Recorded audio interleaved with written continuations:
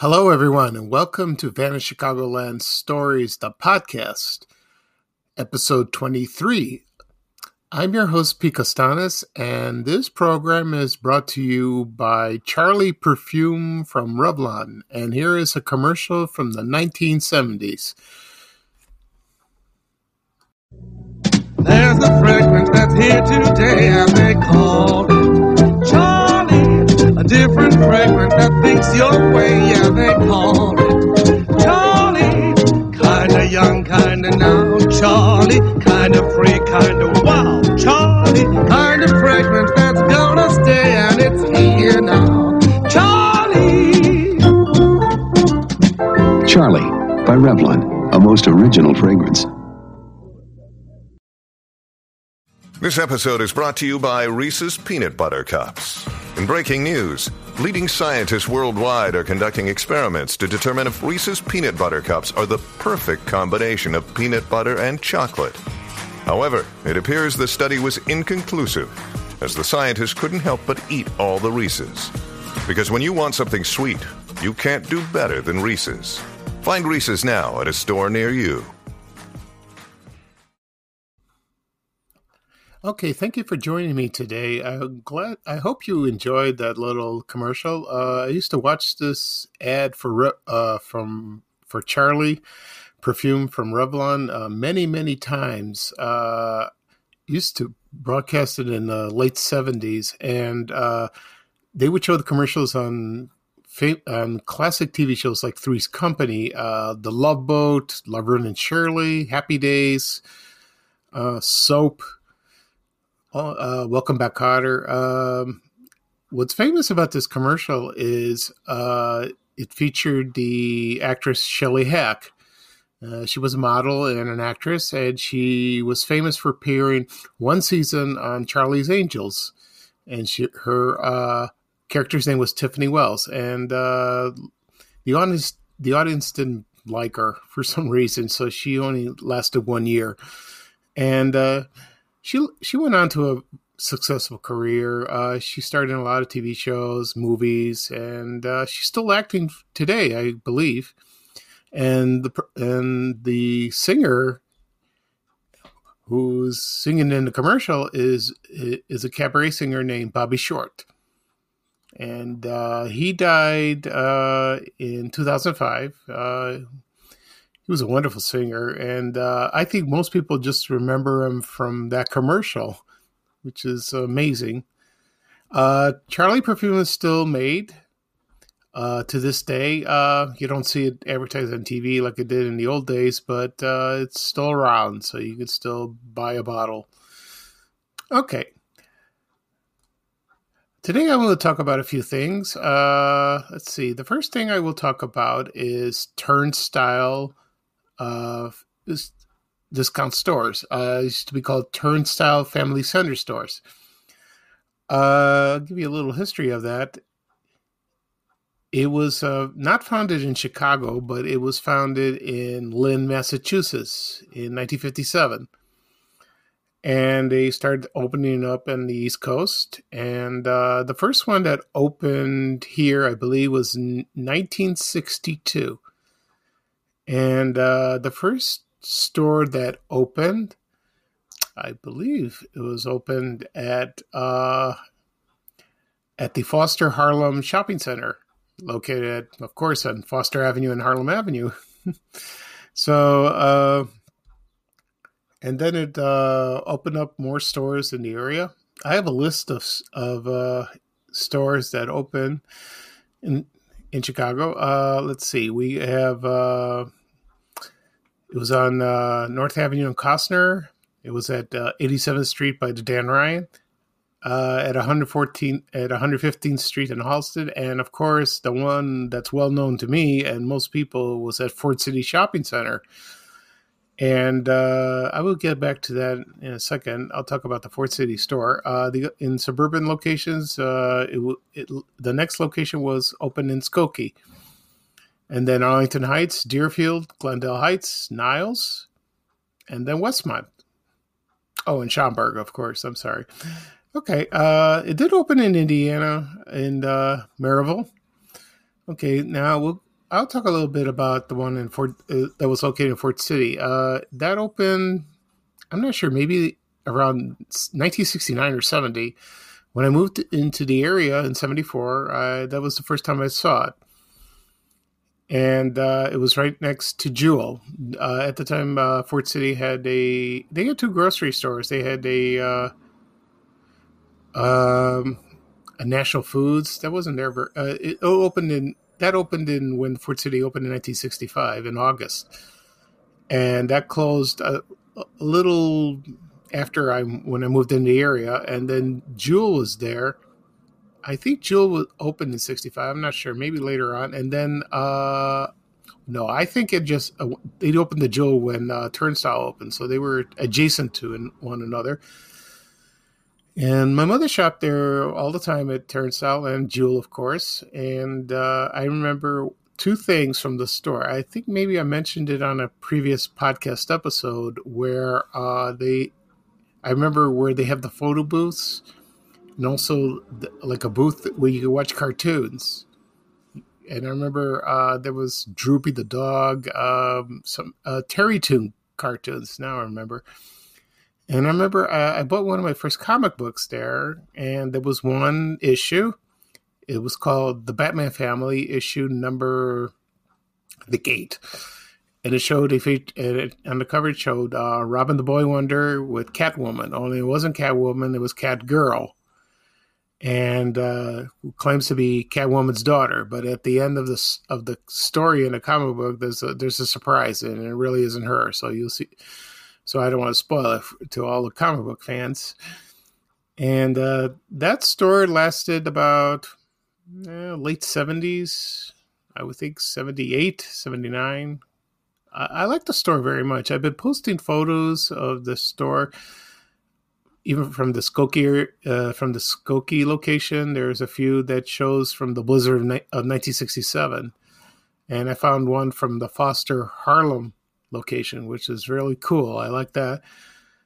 And the location at Fort City, when Turnstile closed, Venture took over. And when I was a teenager at Bogan High School, I did apply there at Venture. I didn't get the job, but it remained at Fort City for many years, all during the 80s. It was there. So that's it. But I will talk about Venture in another episode. I'll go over more detail. So there's another wonderful store that went to retail heaven.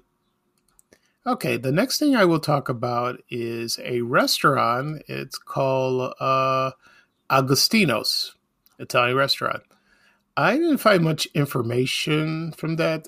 Someone told, excuse me, the restaurant was located at 7 East Delaware Place in Chicago, right near Water Tower Place.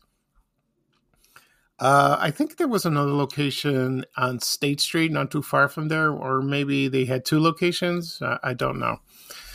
Anyway, I found a menu of that a while back, maybe a few days ago, and so maybe I'll take a quick look at it, and I'll tell you who owned the restaurant.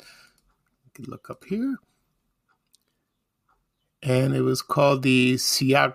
I can't pronounce the name. I got to go into more information. Excuse me. There we go.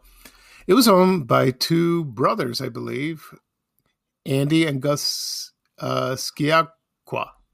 My Italian's really bad, so I don't know how to pronounce it. But it's on the inside of the menu. It said it was there for a long, long time. Their menu had authentic Tuscan surroundings and great Italian cuisine. So I'm going to look and see what they have in the menu.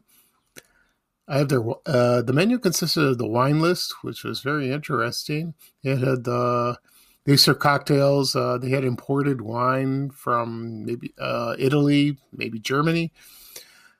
They also served after dinner drinks, which was aperitifs. Okay, and then let's look up at the menu real quick. Okay. So they made some homemade Italian dishes.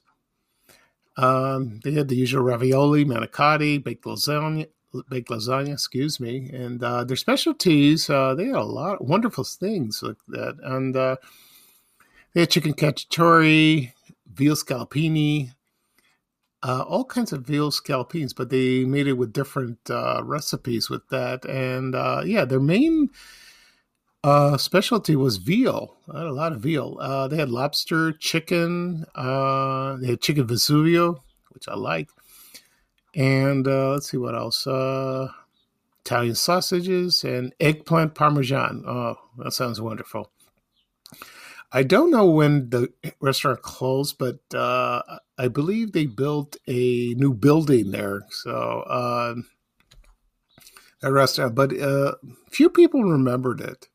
They really do. They remembered the food, and some people mentioned when they had their high school proms in the city, they went there for their receptions or after the prom, and they said it was wonderful food. And and they had the chef's specials. I didn't look at that. They had chicken tetrazzini. Let's see, lobster tail thermidor. That sounds wonderful. And chicken livers. A lot of people don't like liver. I do. So that's good. But there's another one that has a similar name of that, and I'm trying to look up the name of that. It's yes.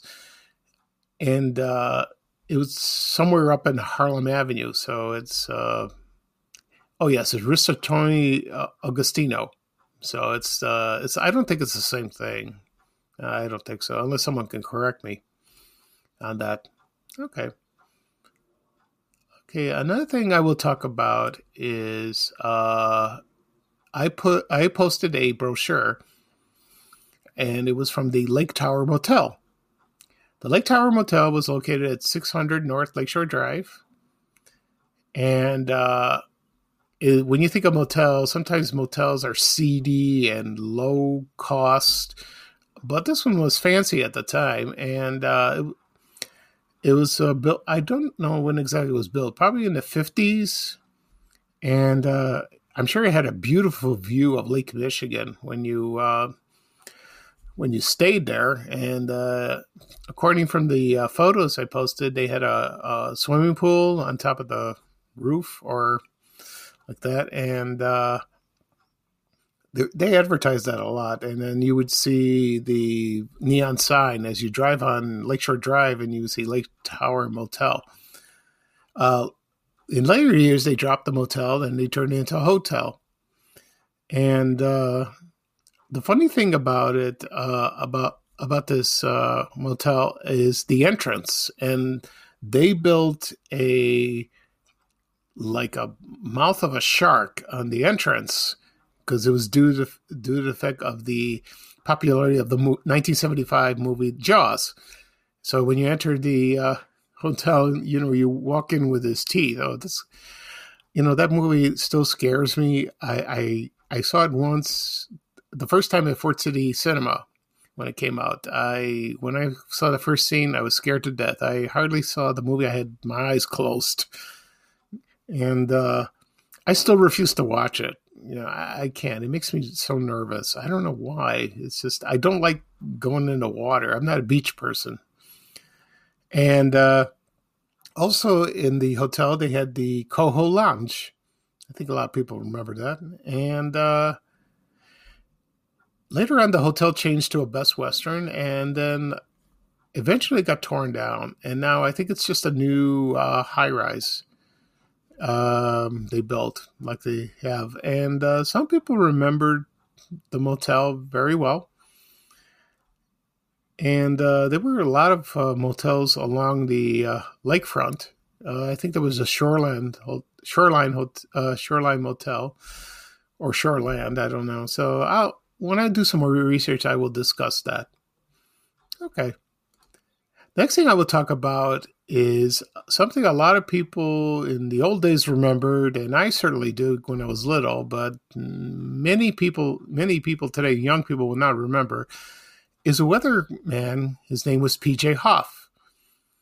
And every time I post something about PJ Hoff, it always puts a smile on everyone's faces, and they just loved the man when he did the weather.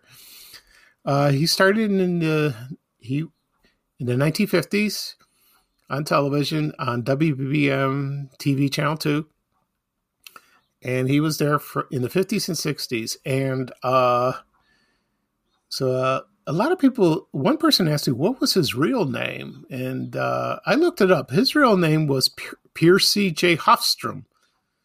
And he was not from Chicago. He was from a town called Mounds, Oklahoma. And he studied electrical engineering at the University of Washington, and he worked for Pacific Telephone Telegraph Company.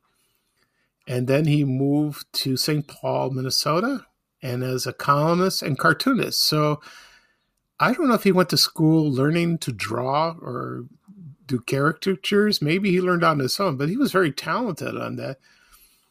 And then he was on the radio in St. Paul. Then he moved to Chicago, and then he spoke on WBM radio and also on Channel 2.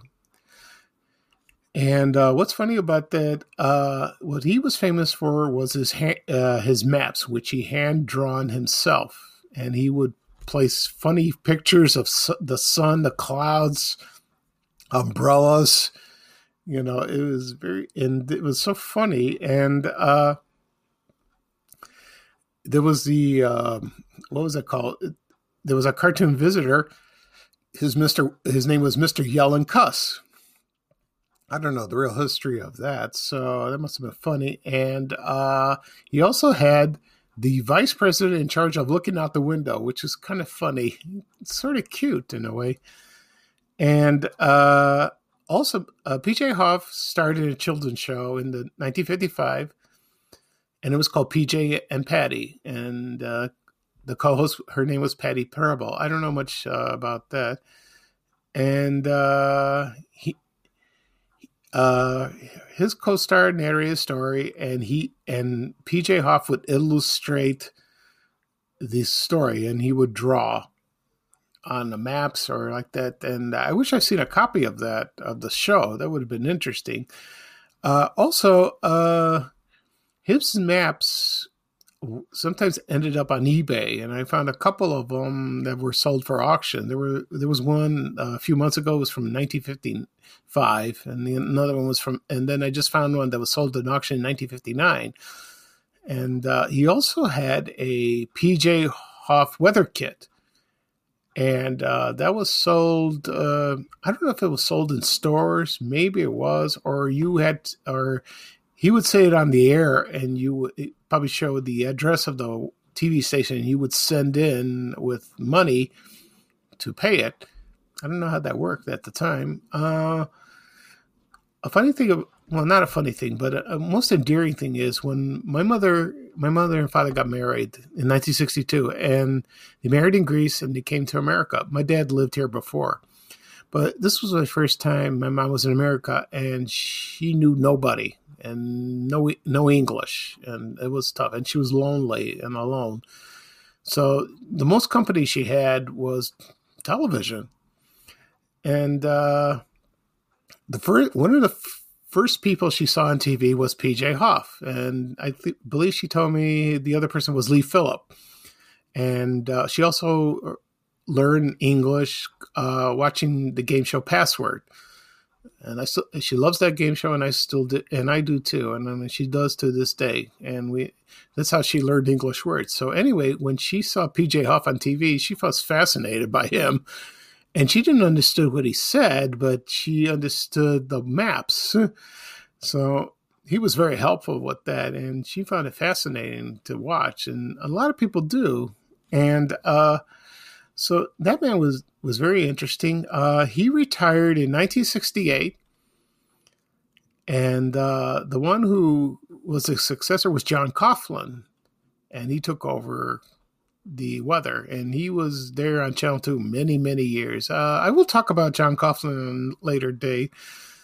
And so retired, and then he would just went on vacation for a long time with his wife, and so he remained in Chicago for a while, and then he retired in Georgia, and it was at the Golden Isles in the state of Georgia. So, and he died in 1981 at the age of 85 at St. Simon's Island in Georgia. But, when you watch the weather today, some weathermen are very entertaining. Some are too serious. But there were other weathermen that I watched over the years that were just like a friend to you. And one was like Harry Volkman. I will talk about him in a later episode. John Coleman. He made, when he was on WLS, he made weather interesting and fun to watch. And there were others, Jim Tillman, Jerry Taft, all of them have passed away, which is sad. But Harry Volkman was one of my favorites, and I wrote a story about him on my blog at VanChicagoland.blog, and I am friends with his son Eddie Volkman. I do talk to him online, and he's a nice man, and he makes me laugh. So because you know him as on the radio from Jobo and Eddie on B96, and the Eddie's still on the radio, entertaining. Okay, so that'll be all for today. I'm glad you enjoy this program and me discussing it. Like I said many times, I do get nervous and I ramble a little bit. I hope to get better, and I hope to improve the show, maybe add a little sound effects or maybe an extra commercial on it just to make it fascinating. And I will do another episode probably this weekend. And so we're getting close to it. I will do 25 shows per season. So we're on number 23. So I got a couple more, and that'll be season 1, and then I'll start season 2 after that. Okay, so this is Van Chicagoland Stories, episode 23. And this is Pete Costanis, your host for this wonderful episode. And I will hope to see you soon on the next episode. And bye-bye for now, and take it away, Ray Rayner. We have to go. Bye, bye, bye.